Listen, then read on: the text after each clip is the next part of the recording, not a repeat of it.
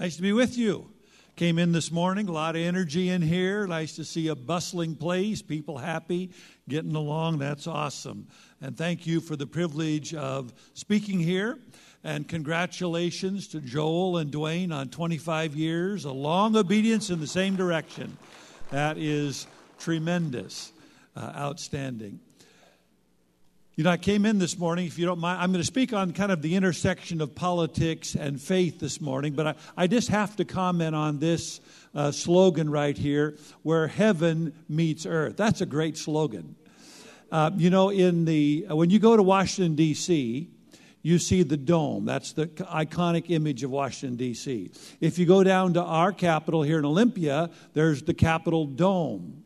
Did you know that those domes are actually copies of church architecture? Because the dome was put first in the church over a quadrangular space in the history of architecture. That's how that came about. But the idea of the dome in a church back when was the idea that that's where heaven meets earth. So the dome represented heaven. You would have the angels on the art on the corners, the saints who had already died, they're up high, and then the people are down below on the earth. But the idea of church architecture with the dome that the politicians copied is that heaven meets earth in that place. And that's what's happened here this morning. Heaven has met earth here. We've worshiped the Lord. His Spirit has come down and touched our souls. And that's a cool thing. And I'll say one other thing about that dome in Olympia and Washington, D.C., is that Americans self-consciously copied the Roman world. We wanted to think of ourselves as Roman.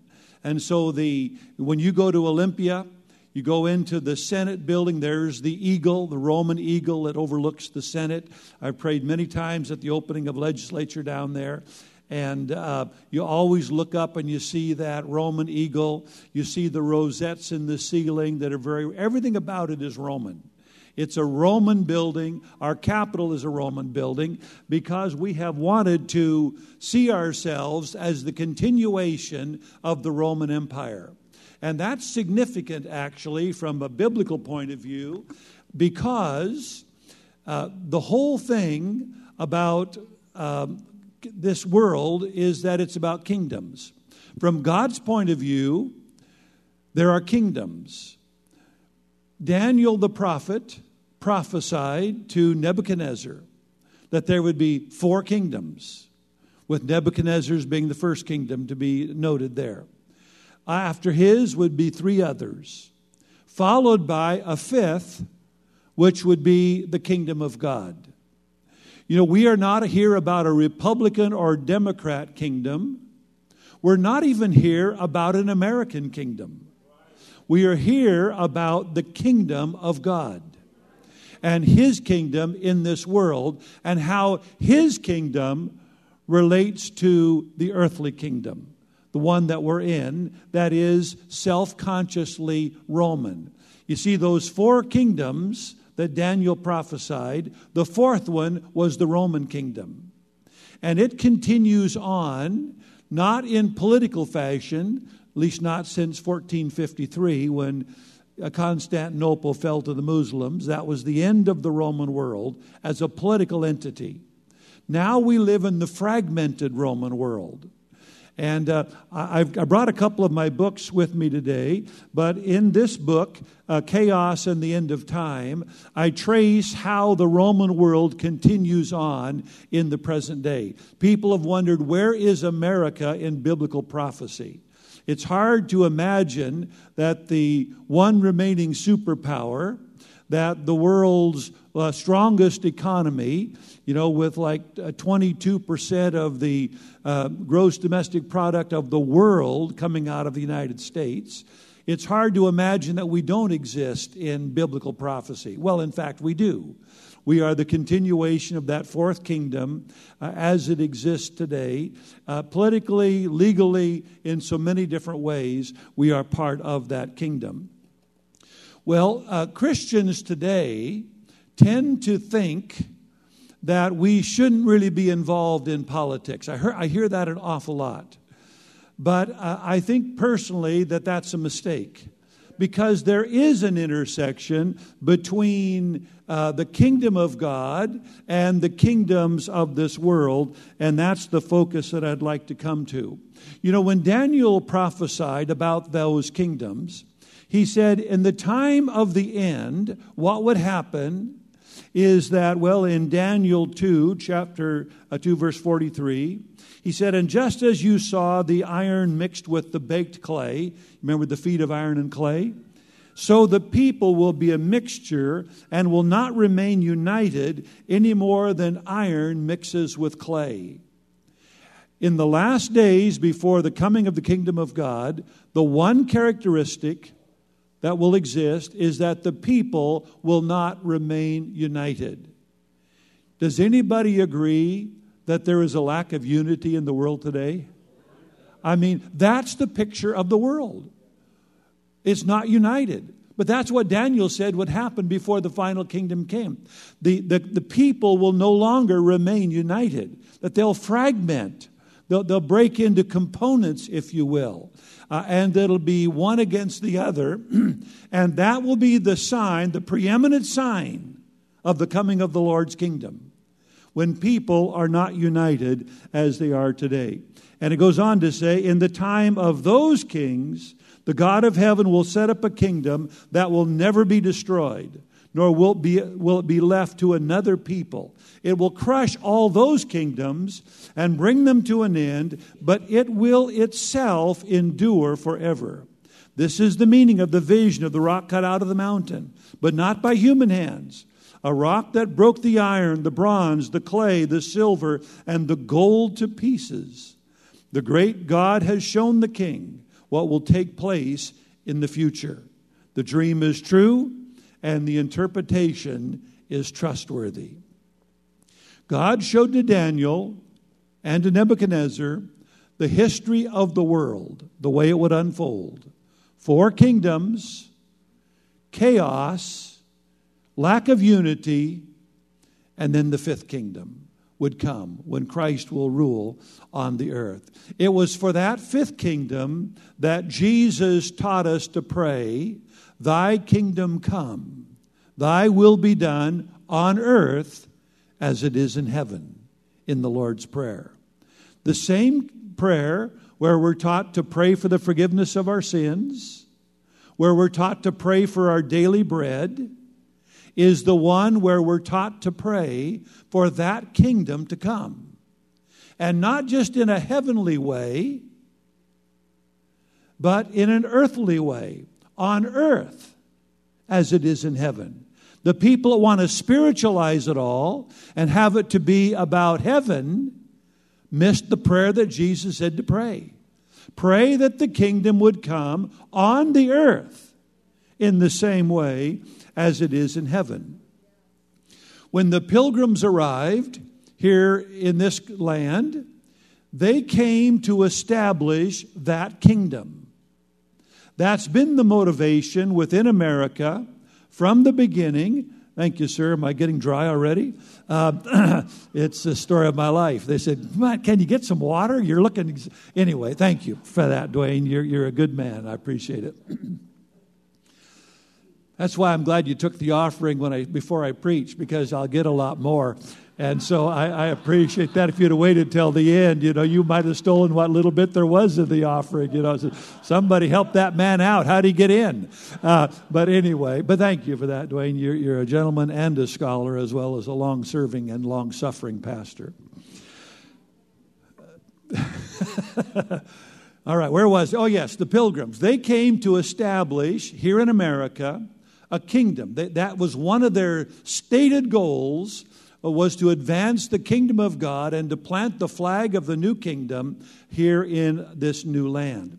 Similarly, when we became a country, with our Declaration of Independence, 1776, our Constitution in 1789, did you know that we were a Christian nation then? Because in the state constitutions of every state in the Union, there was a requirement of religious faith. You had to believe the Bible. And in almost all of them, you had to be a Christian. One of them gave allowance for you to be Jewish, but you had to believe in the Scripture. You had to believe in heaven and hell and in the truthfulness of the Scripture. Now, this was in the state constitutions of every state in America. So when people say we were not a Christian nation, they don't know their history. Because that was in the constitutions. Because those people who founded America as a nation saw themselves as establishing the kingdom of God on the earth.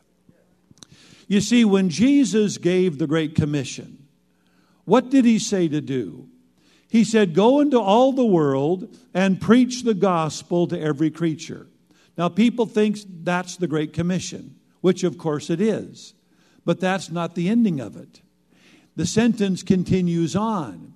And teach the nations to obey everything that I have commanded you. So the Great Commission is not that somebody gets saved alone, but it's that the nation should be taught to obey every command of God. The Great Commission, let me just say it a different way. The Great Commission's goal is that the nations would obey the law of God. That's the Great Commission. Get people saved, but teach the nation to obey God's law, God's commands. And so American law is built very much on the commands of God. You know, in the state House of United States House of Representatives, there's an image. There are these various medallions around the top of the building there, inside where the State of the Union's given and all of that. And there's various famous people there. There's the image of Moses, for example. Why is that? Because Moses was the lawgiver. And so his image, the image of Moses, is in the United States House of Representatives. There's another image, and it's of Justinian. Justinian the Great. He was a Roman emperor. What in the world is a Roman emperor doing with his image in the United States House of Representatives? Well, Justinian's great contribution to the world, and the reason they call him Justinian the Great, is because he changed Roman law. First of all, he shrank it down to about 5% of what it had been before. So he threw out a lot of laws, got rid of a lot of stuff, consolidated it, organized it so that it was cohesive and coherent and all of that. But down to 5%. But in that, he also incorporated the Christian principles into Roman law. So because of Justinian, for example, a woman had rights. The right to marry the person that she chose. Not, as it had been in old Roman law, that the father owned the children. You know, you could kill your own children without legal penalty under Roman law.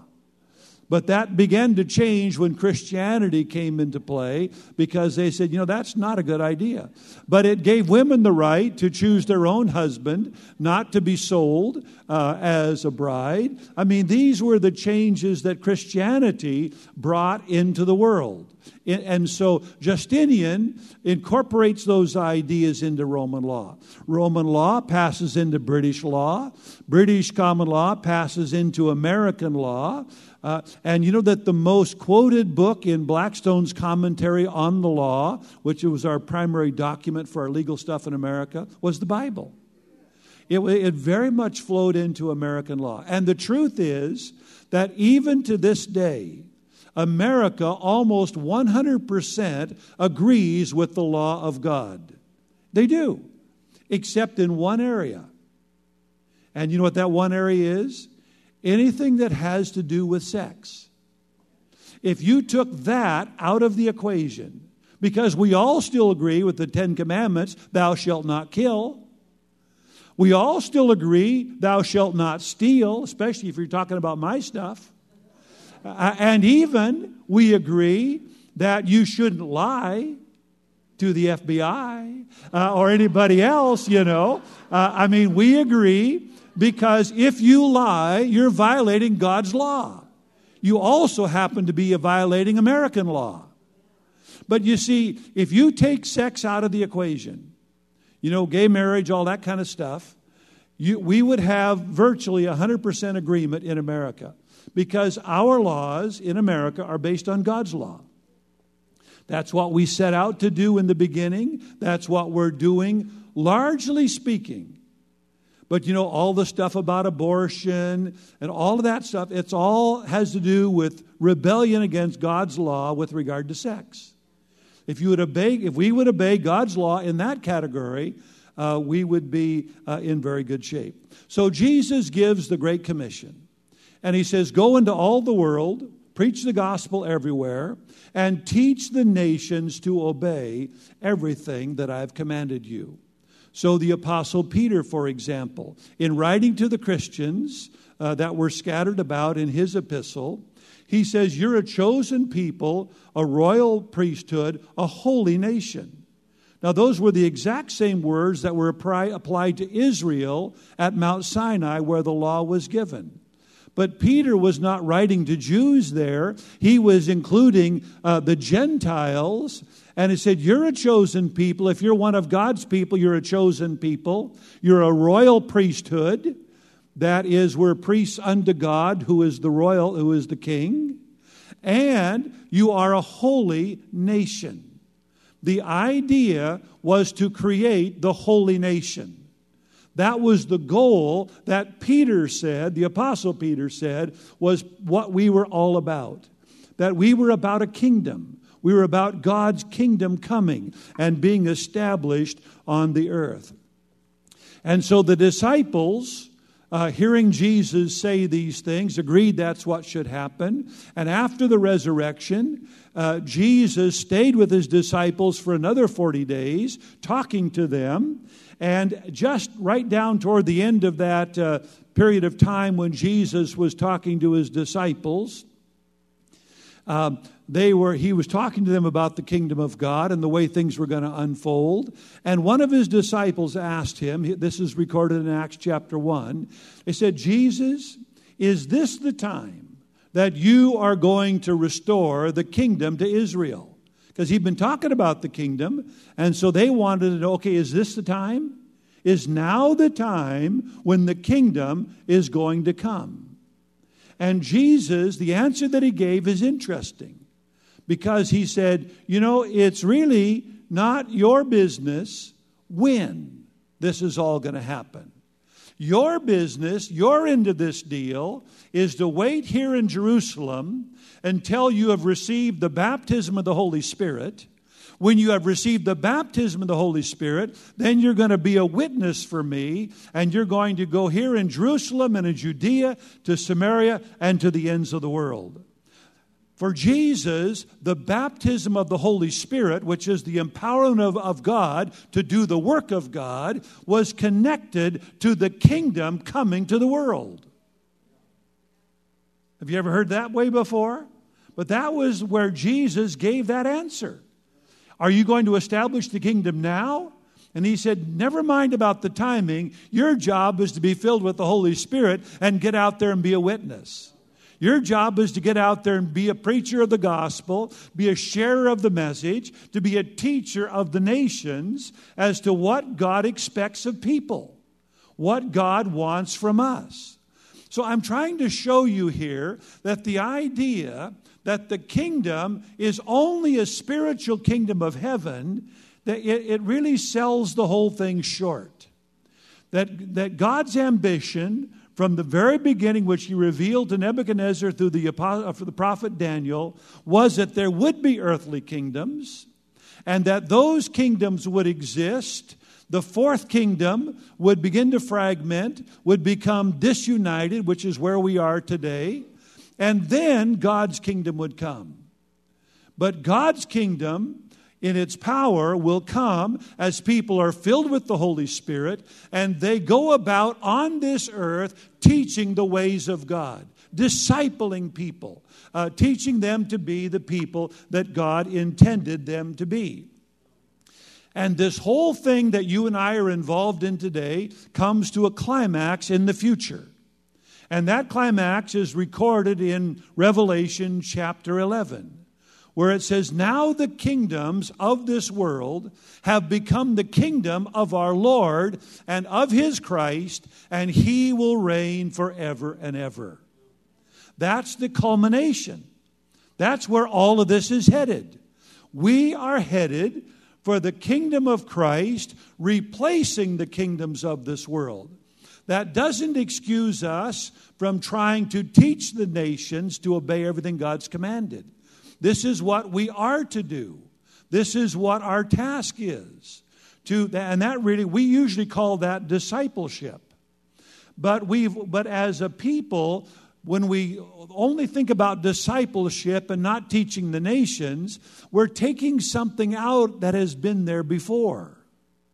You know, one of the great minds of the 4th century was Gregory Nazianzen, maybe the greatest Christian of that century. And Christianity had just become legal. Up to that point, it was not legal. And so various legislators, including the emperor, had become Christians. And Gregory Nazianzen, that great preacher, said to them, he said, "Come to the aid of the word." That's exactly what he said to these leaders in politics. Come to the aid of the word. That is, become a supporter of the word of God. And then he goes on to say, because you can do more good than I can as a preacher. Because you have the right to make murder illegal. You have the right to make theft illegal. You have the right to take the principles of the Word of God and have the law reflect that, and you have the power to enforce it. And that's what, and so think about that. Christianity is now legal in the world in the 4th century for the first time. It wasn't legal to be a Christian before that time, through the Edict of Toleration and all of that. So it's now legal, and the leading preacher of the day stands up and says to the politicians, because he's teaching them to obey everything God has commanded, he said, "Come to the aid of the Word." That is, to be an implementer of the Word of God through law. And this is a noble objective. It is a proper objective to do this sort of thing. This is the way Christians have thought and acted from the beginning. You know, Irenaeus, first of all, Irenaeus, we're talking one of the earliest guys of the church fathers. So the Apostle John disciples Polycarp. Polycarp disciples Irenaeus. And Irenaeus, in his writings, lays out the formula for government and how it ought to function and what it ought to do. So you're 2 generations from the Apostle John, and Christian leaders and they have no authority in the government. They're laying out the requirements for government and what government ought to do. He does that in his book Against Heresies.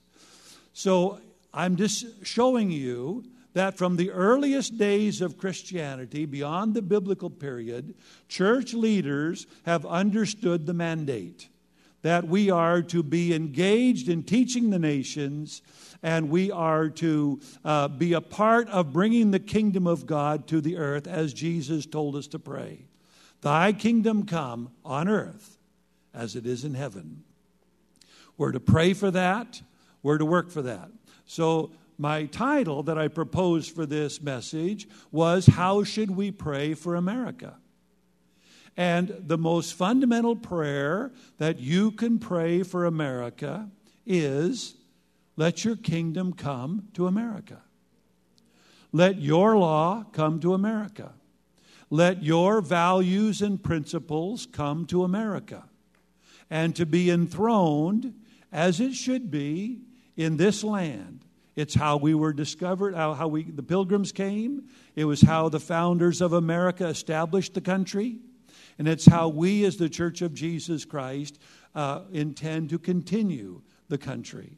That is to use our best influence to see that Christian values are represented in this country. Now, that's how we are to pray. And that's how we're to work. We are to work to see that established. And by that I mean how we vote, but even the kinds of things we've been involved in. You know, in my life, I have worked probably all of my ministry to try to accomplish this in various ways. I regret to say that when you look around, you can see that I haven't been that successful because America has deteriorated considerably during my period of time. But it is not for want of trying. We have given it our best shot over these years and continue to give it our best shot. I was just thinking, I have managed somebody's campaign here in Washington State, somebody for president, in every election since 2000. In 2000, it was John Ashcroft, the Attorney General and Governor of Missouri and Senator from Missouri. 2004, I was state chairman for the Bush-Cheney campaign. 2008, it was Mike Huckabee. I ran his campaign here in Washington. 2012, it was Newt Gingrich.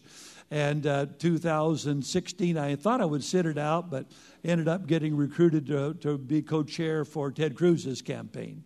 And so, I've tried at that level. I've been on the state director of, not director, but on the campaign committee for a number of senator candidates over the years. And, it's kind of frustrating to be on the losing end almost all the time, to tell you the truth. But I have won occasionally. But I'm always trying to have some influence and trying to make a difference in the state and in the country. God called me, when he called me to the ministry, to turn people to righteousness. That's how he called me. In fact, I was at Willamette University studying political science. My undergraduate degree is political science. And one night I was praying, and I was laying in bed on a Friday night. And I was praying, God, what do you want from me? What do you expect me to do? And I actually got out of bed, and I said to God, I'm going to read this Bible until you talk to me. And I got out of bed, I began to read my Bible, and within 30 seconds, because I opened it to the book of Daniel, chapter 12, and it said, they that turn many to righteousness shall be as the stars that shine forever and ever. God said, that's what I want you to do. And interesting, I told this story to the president of Boeing a couple of years ago, and Jim Albaugh, and I told him that story. Because he was my roommate in college. And so I said, we shared the room. So he's sound asleep 6 feet away, and God is calling me to the ministry. And so I said, while you were sleeping, you were headed on to become the president of Boeing and make a little bit more than I make, by 1,000,000 times. But, and I was there, and God was calling me to turn people to righteousness. But I've been engaged in doing that all of these years, and I want to continue to be. Well, this is how we pray. This is how we act. But this is also how we vote. So when we vote for candidates who will support the teachings of Christ about life, about marriage, about family, about vocation, about education, about justice. I mean, these are the points of attack today. And so we vote for people who we think will best represent the Christian ideals and will put them into law. Now, I can tell you that we have been uniformly short of people who can do that perfectly. And we always will be until Jesus comes. And so, if you're looking for the perfect candidate, I'm not running this year, but and neither is anybody else who is perfect, so you won't find that. But you have to make a judgment on that. And for many, many years, I've done what I call at pastorspicks.com. I make my voting recommendations. I make a recommendation for every House and Senate seat in the state and many other things, and I've done it for decades. And it's worth about 20,000 votes, I calculate, by the number of hits that I get on that webpage. But I'm trying to influence the elections as much as I can in that way. So you vote for people who you think will advance the cause of Christ. in the areas of law that will stand for life, stand for marriage, stand for family, as God intended it. That's why platforms matter, actually, because that's where parties say this is what we're for. So we do that here in the United States. But we also vote for candidates who will use the economic, military, and cultural power of the nation in defense of those same values. So we have power as a nation, militarily, economically, and that power should be used to advance these ideas. That's the way we have done business as a nation over the centuries. You know, the United States Navy, for example, was started by Thomas Jefferson. And he started the Navy because there were Muslims in the Mediterranean, in North Africa, who were seizing ships and capturing Christians and turning them into slaves. And so and they were the Barbary pirates, as they were known. You know, in the Marine song, From the Halls of Montezuma to the Shores of Tripoli?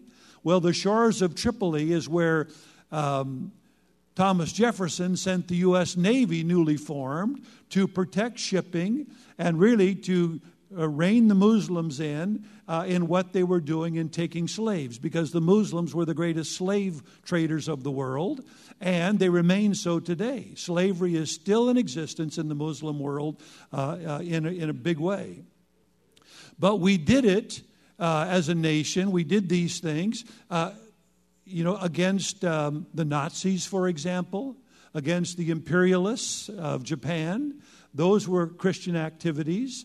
When Roosevelt led us in prayer on the D-Day invasion. So the troops are going ashore on D-Day. Franklin Roosevelt gets on the radio, television wasn't available then, gets on the radio and leads the nation in prayer. Himself, he's on the radio leading the nation in prayer. And he is praying for our Christian religion. That's in his prayer. He is praying for the troops because he saw them as defending our religion and going ashore there. You know, in the long fight that we had with communism. You know, communism is atheistic. And when the communists took over in Russia, you know that Stalin killed probably 20 million Christians. When the communists took over, Russia was the largest Christian nation in the world. And they killed Christians by the million. Mao Zedong in China killed probably 70 million people, many of whom, not most of whom, but many of whom were Christians. Because they were atheists. Pol Pot in Southeast Asia killed millions of people, including the Christians. Atheism has been the biggest killer, bigger than Islam. Atheism has been the biggest killer of Christians and of people. But you see, America, we were not just interested in the economics of communism, but the fact that they were atheists said we need to fight against this. And so we did. And when we put on our coins, In God We Trust, and on our currency, that was enacted at the height of our battle with the atheists. Because we wanted to show that we trusted in God, whereas they were atheists. It was a big factor in how we did our foreign policy. You know, Abraham Lincoln was the first one to put In God We Trust on our coins. He did it on the 2-cent piece back in the midst of the Civil War. But officially, it becomes the motto of the nation. By the way, the motto of the American Revolution, does anybody know what the motto of the American Revolution was? No king but Jesus was the motto of the American Revolution. Tells you something, doesn't it? So, but I'm talking about foreign policy here. So we vote in such a way that we can, in our foreign policy, Christians will be protected, and the cause of Christ will advance around the world. You know, many times over the last 200 years, we've had to deal with the Muslims around the world. When the Ottomans were causing problems, we would sail a few gunships into Istanbul and point it at the Sultan's bedroom and say, hey, do you want to calm these guys down, or do you want to talk about this? And so we would come to the defense of Christians in institutions around the world, the Muslim world, and it was a big factor in our foreign policy. Even the formation of NATO had a lot to do with spiritual values. You know, the southern flank of NATO was Turkey, well, it was Greece in the beginning, but then Turkey, Israel, Jordan, Iran, Iraq. That whole southern flank of NATO was designed to contain the spread of atheism out of communism. But these were spiritual ideas that were shaping the foreign policy of the country because of who we are as a country. And that's how we voted. We voted for things like this. You know, the recognizing of the nation of Israel. Did you know that America was the first nation to recognize Israel?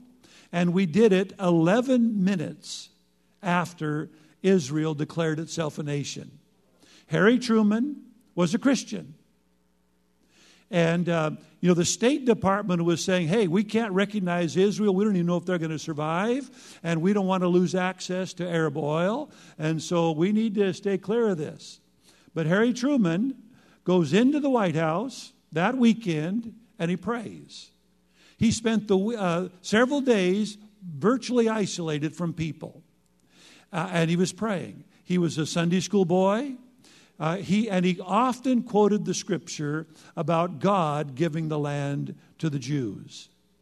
And so when Israel declared itself a nation, 11 minutes later, Harry Truman announced that America recognizes the state of Israel. But that was profoundly a spiritual decision. Because if God promised them the land, then it's their land. They get it. And so if they're claiming now the restoration of their nation of Israel on that land, okay, I'm in. And so he recognizes them. And, you know, Marshall, famous general, developer of the Marshall Plan for Europe, he was dead set against it. He said to him, he was his Secretary of State. And he said to Truman, if you recognize Israel, I'm going to vote against you in the next election. But Truman prayed, came to the decision that he came to, and voted to recognize, and unilaterally stated that America recognizes Israel.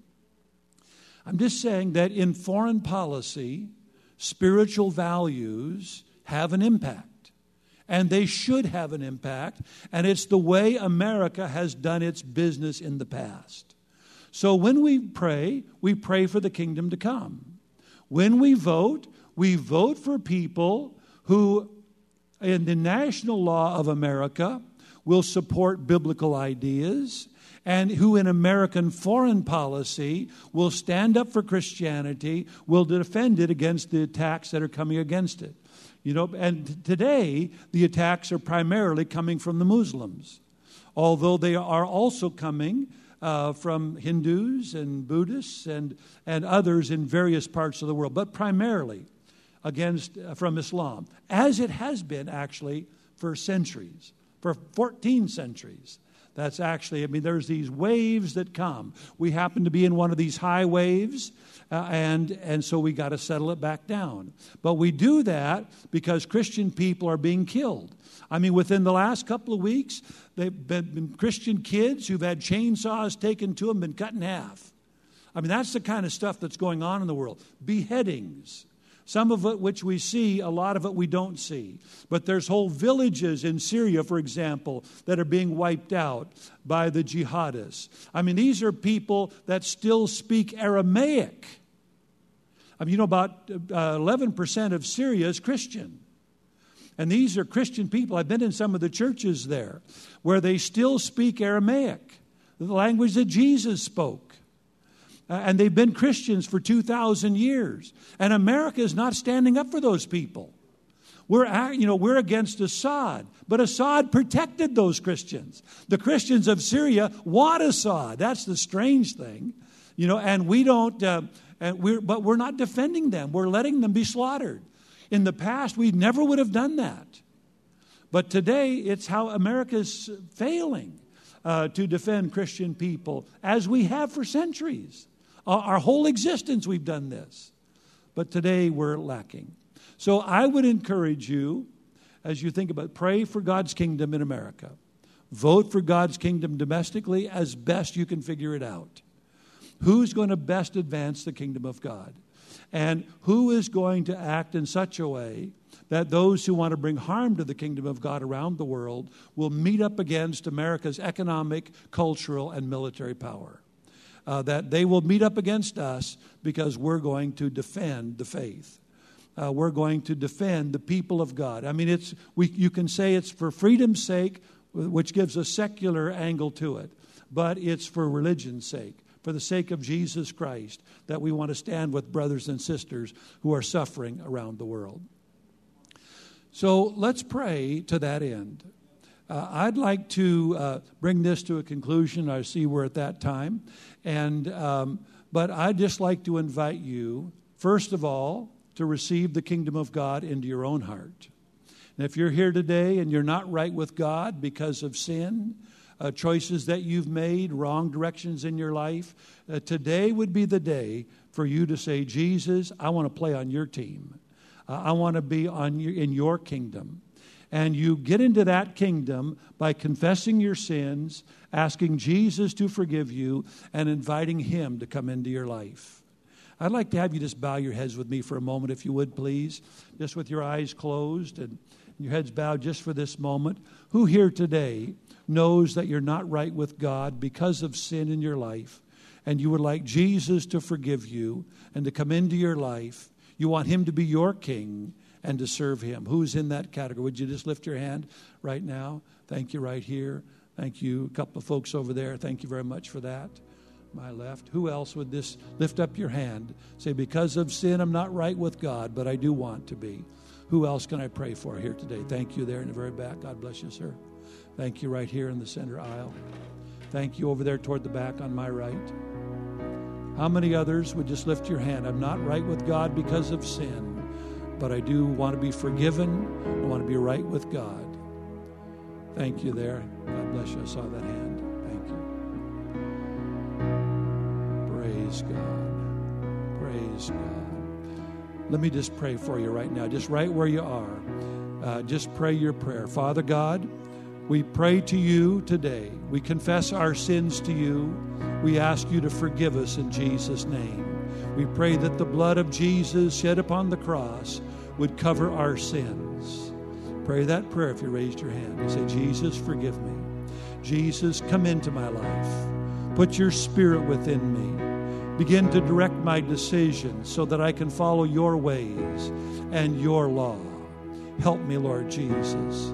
I make you the king of my life. You're in charge now. You're in charge of my life. I give you that authority that I'll follow your ways and your laws and be your person as best I can. Help me, Lord. Help me to obey you and to follow you. And Jesus, help us to be a witness for you. To bring brothers and sisters and parents and kids and friends and coworkers and fellow students, to let them know of Jesus and your mercy and forgiveness. Lord, we want to be a witness for you here in Fife and in this community. God, help us, I pray. And Lord, we pray for America. We unite our hearts to pray for America, that you would turn this nation to you. Lord, forgive us of our sins as a nation, of going our own way.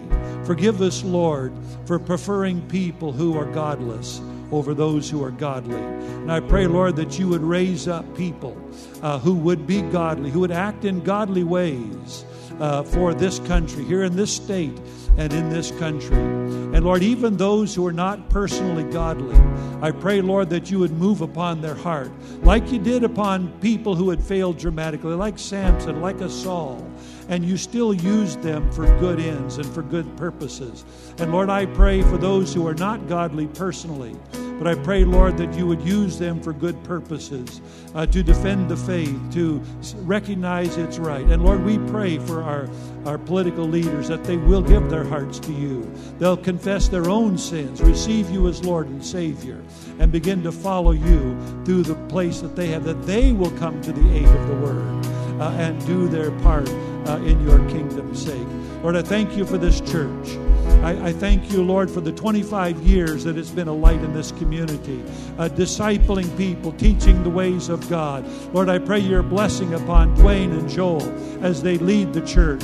I pray for your blessing upon the leaders of the church and the elders and those who have responsibility. I pray for the people here that this will be a great church, that it will succeed in its mission, that it will be a light in a dark place. It'll be the light of God in this region, and that you would elevate their status, Lord. You'd give them a stronger light and shining from a higher mountain into this region, that it would truly be a place of a new horizon, a new viewpoint for the people of this region. Lord God, bless this place, I pray. Pour out your Spirit in a great and mighty way. Thank you for it, Lord God. We commit this people to you, these leaders to you, and all that this church is, in Jesus' name.